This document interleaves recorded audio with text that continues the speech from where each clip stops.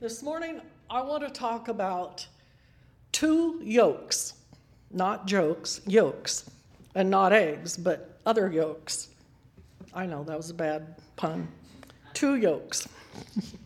We're going to read an illustrated sermon of sorts this morning, and we have a lot of scripture to cover, so bear with me. We're going to be in Jeremiah, so if you want to turn to Jeremiah chapter 27, that's where we're going to start. And I cannot tell you how grateful and thankful that I am for the songs, the messages in the songs, and the message that's coming forth this morning, because God, once again, as the great orchestrator, He orchestrated it all. Father, I just ask your blessing upon this message, that it would be for our growth and our further understanding, Lord. We thank you in Jesus' name. Reading verse 1. This message came to Jeremiah from the Lord early in the reign of Zedekiah, son of Josiah, king of Judah. This is what the Lord said to me. Make a yoke and fasten it on your neck with leather thongs. Then send messages to the kings of Edom, Moab, Ammon, Tyre, and Sidon through their ambassadors who have come to see King Zedekiah in Jerusalem. Give them this message for their masters. This is what the Lord of heaven's armies, the God of Israel, says.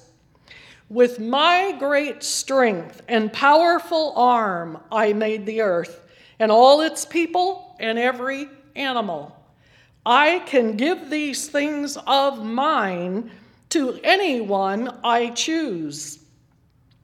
Now I will give your countries to King Nebuchadnezzar of Babylon, who is my servant. Pay attention to those words.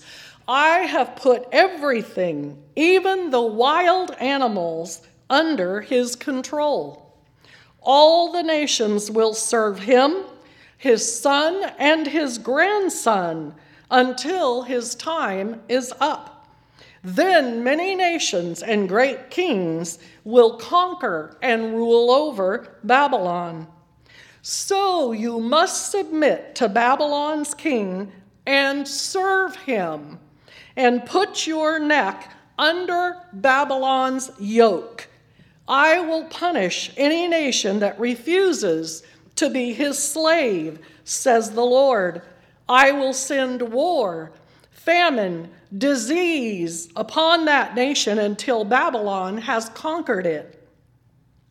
Do not listen, verse 9. Do not listen to your false prophets, fortune tellers, interpreters of dreams, mediums, and sorcerers who say, the king of Babylon will not conquer you. They are all liars, and their lies will lead to your being driven out of your land. I will drive you out and send you far away to die. Wow. Verse 11. But the people of any nation that submits to the king of Babylon will be allowed to stay in their own country, to farm the land as usual, and I, the Lord, have spoken this. Did he ever? My goodness. God chose the most unusual way to punish the people of Judah in this instance. His appointed foreign servant, King Nebuchadnezzar, not a Jew, he was not appointed to proclaim God's message, but to fulfill God's promise of judgment for sin. Because God is in control, as we just read, of everything and all events in history. He uses whatever and whomever he wants to, even unlikely circumstances like putting a yoke of servitude on the people and choosing a non-Israelite, a foreign king. Nebuchadnezzar's conquest had built his empire to a major, powerful force which God needed in his plan. Moving on, Jeremiah chapter 28. You don't have to turn there. Well, actually, we're going to read 2 scripture there. The next chapter over, 28, goes on to tell what happened. Hananiah, whom the Bible identifies as a false prophet, told them exactly the opposite of what God had said. He physically broke off the yoke that God had told Jeremiah to put around his neck and tie it with the leather thongs. And he told the people, "You will not be invaded by nor be subject to the king of Babylon, but God will surely break off that yoke from you." We're going to read verse 15 in chapter 28, 16 and 17. Then Jeremiah the prophet said to Hananiah, "Listen, Hananiah, the Lord has not sent you, but the people have believed your lies. Therefore, this is what the Lord says: you must die. Your life will end this very year because you have rebelled against the Lord." 2 months later, the prophet Hananiah died. Some yokes cannot be broken without the power of God. And there is another yoke that can only be broken by God. Now, if you would turn to Isaiah 10, verse 27. "And it shall come to pass in that day, the day of the Lord," which refers to the final battle between the Antichrist and Jesus Christ, the Messiah. "In that day that this burden, Antichrist's burden, shall be taken away from off thy shoulders, and his yoke from off thy neck, and the yoke shall be broken," or destroyed, "because of the anointing." Did you read that? Because of the anointing, Jesus Christ will break off the yoke that Antichrist, even the spirit of Antichrist, which we see now prevalent among us, will be broken off the people. Isaiah prophesied that in that day, it will be the anointing that breaks the yoke. Several commentaries I read said that the translation of the Hebrew word there for anointing, shemen, actually means the anointing oil. So the oil poured upon Jesus Christ, he will break the yoke of the Antichrist. And no longer will God's people be burdened by or yoked to sin or evil, nor will those who want to annihilate God's people, whether we're talking about Jews in Israel or whether we're talking about us grafted in ones into the bloodline of Christ, doesn't make any difference. Antichrist wants to annihilate all of us who belong to God. He will have no more power over them, for because of the anointing, God gave the church the anointing through the power of the Holy Spirit. We have that anointing oil in the Lord to break that power. Can you stand just a little bit more reading of the word? I hope you can, because I want you to turn to Matthew chapter 11. Because this is where the rhema of the word is. This is what started it all. This is where the Lord woke me up early one morning this week with these words: "Take my yoke upon you." Oh, what an invitation. And we've heard invitation this morning in every song that we sang, to take his yoke upon us. Verse 28, then Jesus said, come to me, all of you who are weary and carry heavy burdens, and I will give you rest.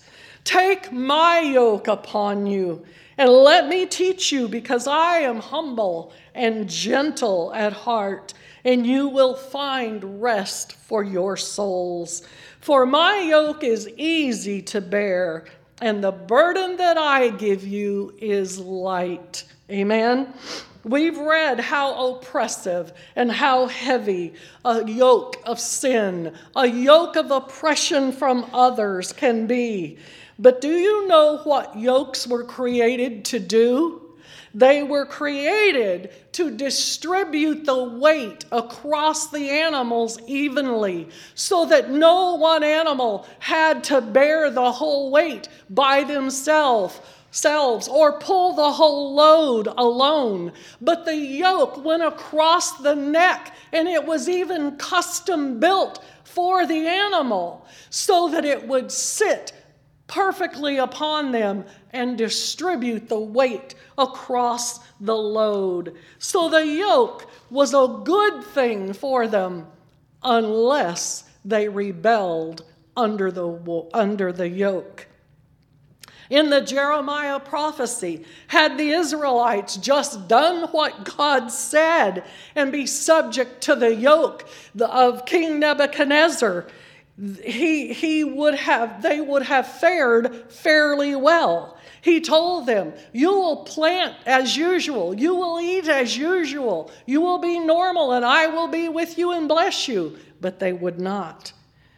Now, make no mistake, Nebuchadnezzar was not a hero. He was not a staunch believer in God.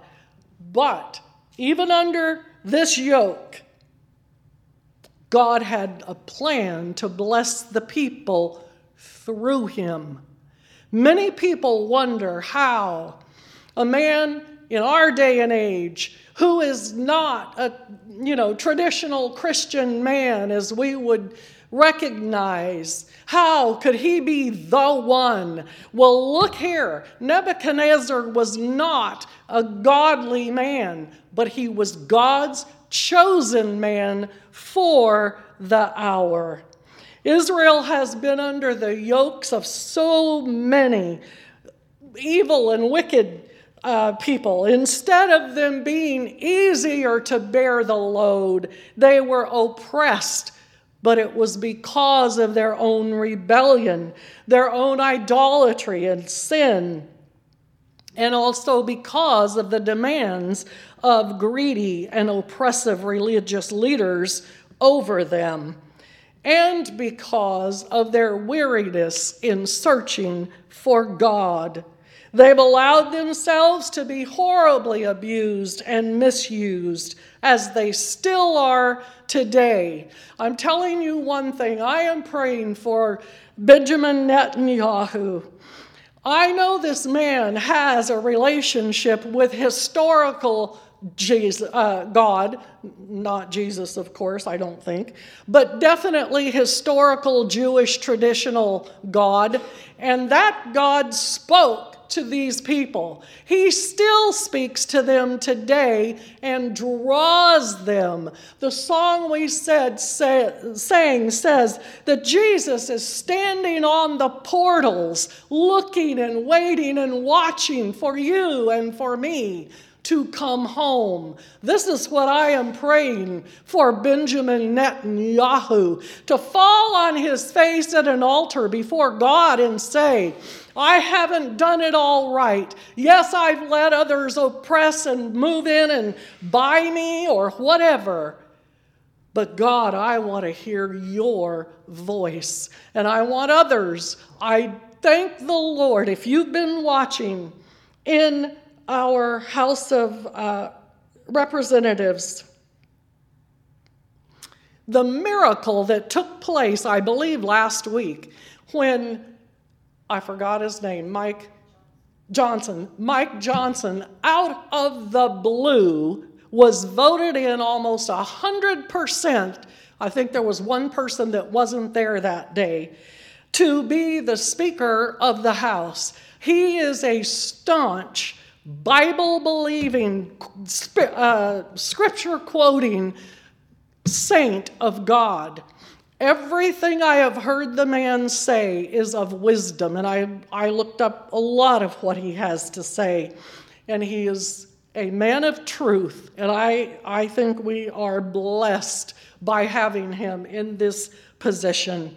I'm getting close to the end. In 2 Thessalonians chapter 2, we're going to read a few more verses. This passage is also talking about the man of lawlessness, the man of sin, the man of perdition or destruction. These are all names for Antichrist. And Paul writes these words, "And now we know what is holding him back, for he cannot be revealed until his time comes. For this lawlessness is already at work secretly, and it will remain secretly until the one who is holding it back steps out of the way. Then the man of lawlessness will be revealed, but the Lord Jesus will kill him with the breath of his mouth and destroy him with the splendor of his coming." He is coming soon, people. The anointing, the breath out of Jesus' mouth will destroy the Antichrist. Just a couple more. Well, if I can turn the page. In 2 Kings 4, you don't have to turn there. A very poor widow woman. Now, last week we talked about Elijah ministering to the widow woman there. But this week we're talking about Elisha, who had a double portion of the anointing that Elijah had. And Elijah said to this woman who came to him for help, he said, "Woman, what do you have in your house?" And she said, "Nothing but a little bottle of oil." And Elijah said, "Okay, here's what you're going to do. You can get involved in your own blessing. And you and your sons go out and you borrow every vessel you can find, and you bring them back to your house." He said, "Then you go in and you shut the door." Do you know why he said shut the door? Because there were those who were discrediting her. There were those she had creditors coming to her who were going to steal her sons as payment for her debt that she couldn't pay. And Elisha said, "Close the door, shut out the noise, shut out all of the doubters and all the fear. Just close the door. And then take your little bottle and start filling vessels." She poured and poured and poured out of that little bottle until the vessel was full. One son would pick it up and move it over. The other wouldn't. This is conjecture, but you can see it happening. The other one would put the other bottle in front. And she's still pouring until every one of them were completely full. And the Bible said that's when her little vessel ran dry. And Elisha said, "Now, you go sell some oil, pay your debt, and you will live off the rest of the oil all through the drought until it's over." I want to say two things here. One, about children's participation in this miracle. I want to read one very short scripture. This is not because I think we need to be mean to kids. Don't misunderstand this. Lamentations 3:27. I adore my grandkids. And I think they're being raised so beautifully. Lamentations 3:27 says these words, "It is good for people to submit at an early age to the yoke of his discipline." So yokes can be good for us. The yoke of discipline doesn't feel good, but it's good for us in our lives. Children need responsibilities that teach them from an early age how to be reliable and responsible and dependable and useful in God's kingdom.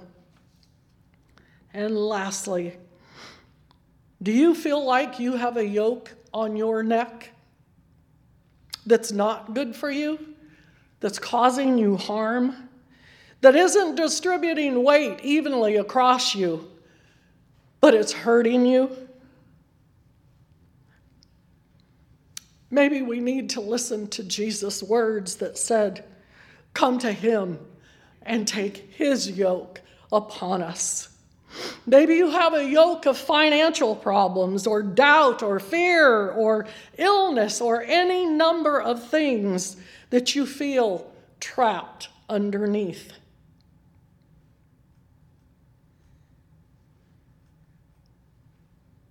God told Jeremiah, "Put the yoke on you. I'm telling you to put it on you as a symbol and a show, a sign for other people to see it." Jesus said, "My yoke is easy, but others can see it. Others can know that you are yoked to him." And Jesus said, "If I be lifted up," talking about lifted up on a cross, yes, "I will draw all men to me." But when we stand in our service and we raise our hands, and I'll tell you something, I love it when I hear noses being blown. I just think that's the greatest thing. It's hard to do that and play the piano at the same time, but I love to hear it when I hear people blowing their nose, because I know that they're reaching out and they're lifting up Jesus, because he says, "With my breath, I will break that yoke. I will break that bondage off of you if you come to him."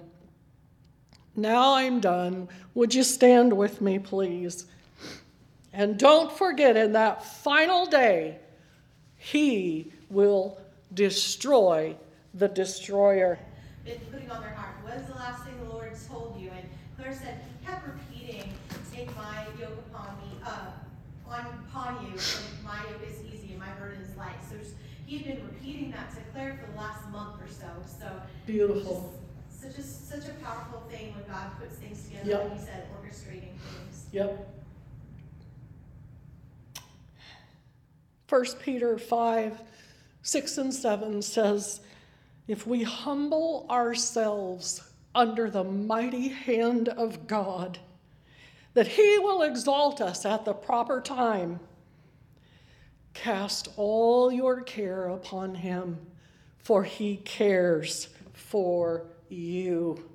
Father, we thank you so for the breath of the anointing of Jesus that breaks every yoke of sin, that breaks every yoke of bondage that would be put on our lives.